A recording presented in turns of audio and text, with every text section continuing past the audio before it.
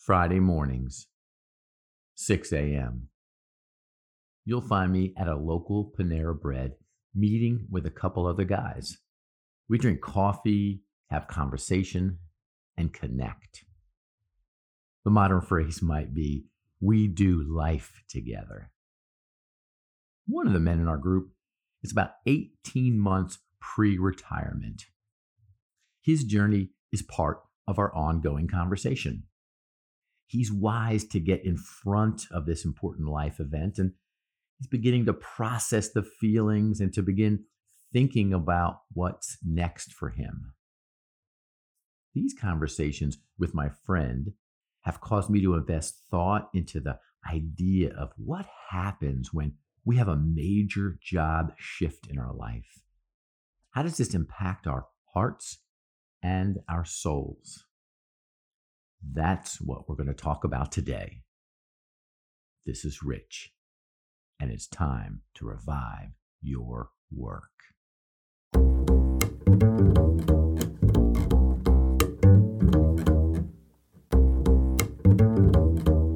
So, during the Friday morning coffee and conversation with my guys, we began talking about how retirement can be challenging, especially for men.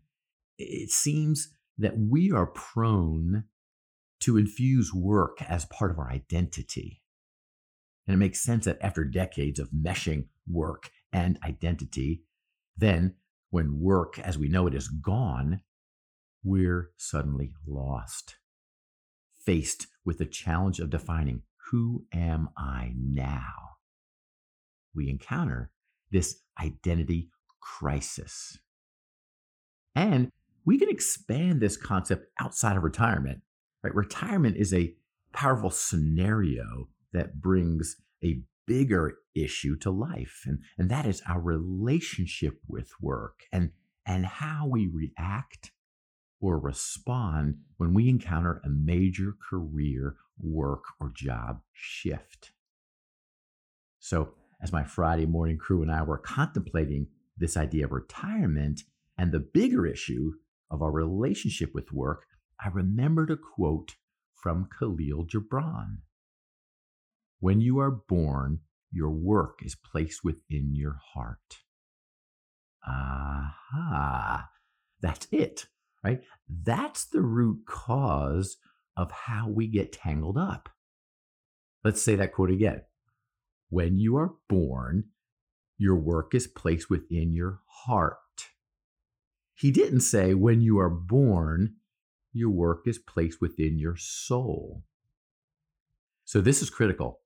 Work resides in our hearts, not in our soul.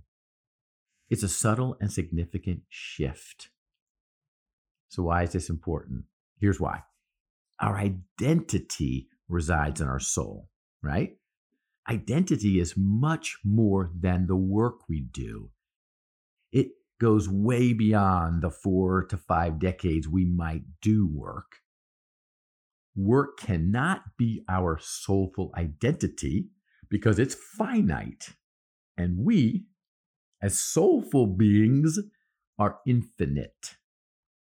Okay. Are you tracking with me? We're going deep, and that's where the good stuff is.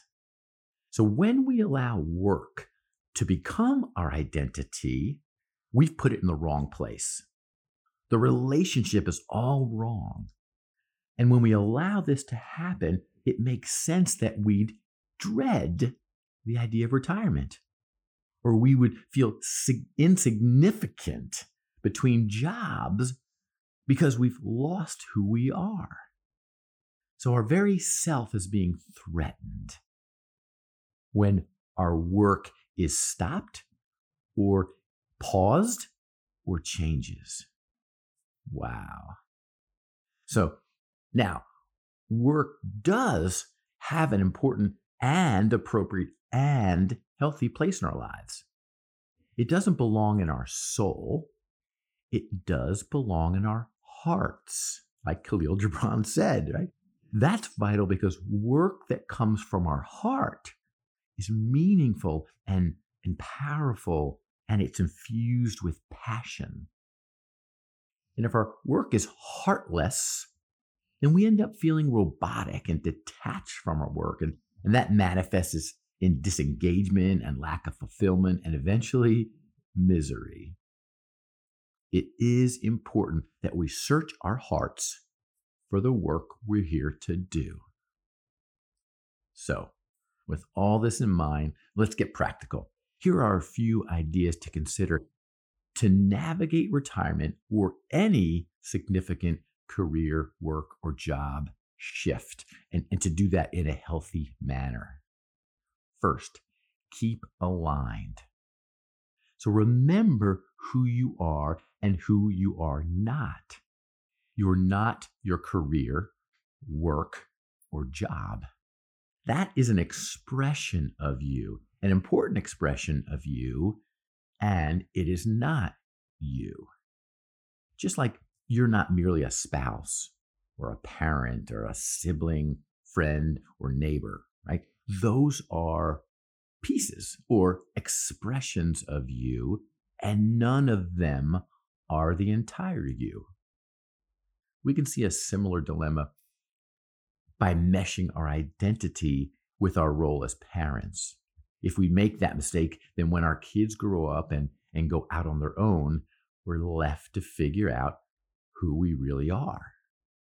So remind yourself that your identity is bigger than all these important roles you play. Second, go slow. So as you navigate a significant career or job move, or even retirement, take it easy. Resist the temptation to rush.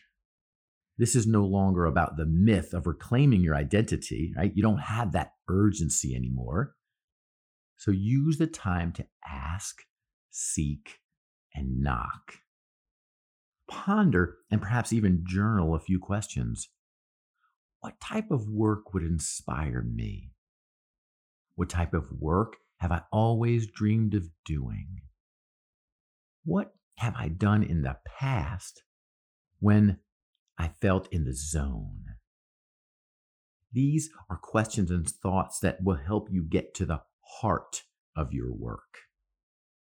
And finally, be open. Your pending retirement or major career or job shift can represent a new season for your heart work. And like the earthly seasons we experience each year, it most likely will be, and perhaps it should be, different than the season you're completing.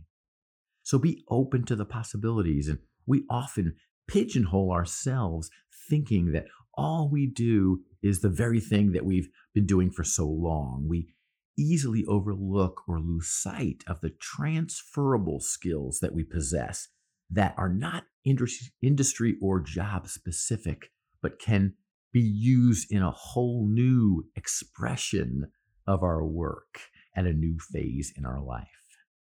So keep aligned, go slow, be open. Whether you're at the final stages of a career or at the midpoint or just getting started, the key takeaway is this: work is important. So over the average lifetime, we'll spend 90,000 hours at work, and it should be meaningful and it should be fulfilling. It should allow us to utilize our unique and natural strengths. It should make a difference. And we are not our work. It is not our identity. So, foster a healthy and balanced relationship between who you are and what you do. If you find value in an additional weekly dose of encouragement, visit reviveyourwork.com/blog. That's reviveyourwork.com/blog. Or text REVIVE, REVIVE, to 33777. And consider subscribing to Revive Your Work in your favorite podcast platform. And while you're there, give us a like or leave a comment. That means a lot to us. We'll see you next week as we continue our conversation that transcends the blurred lines between our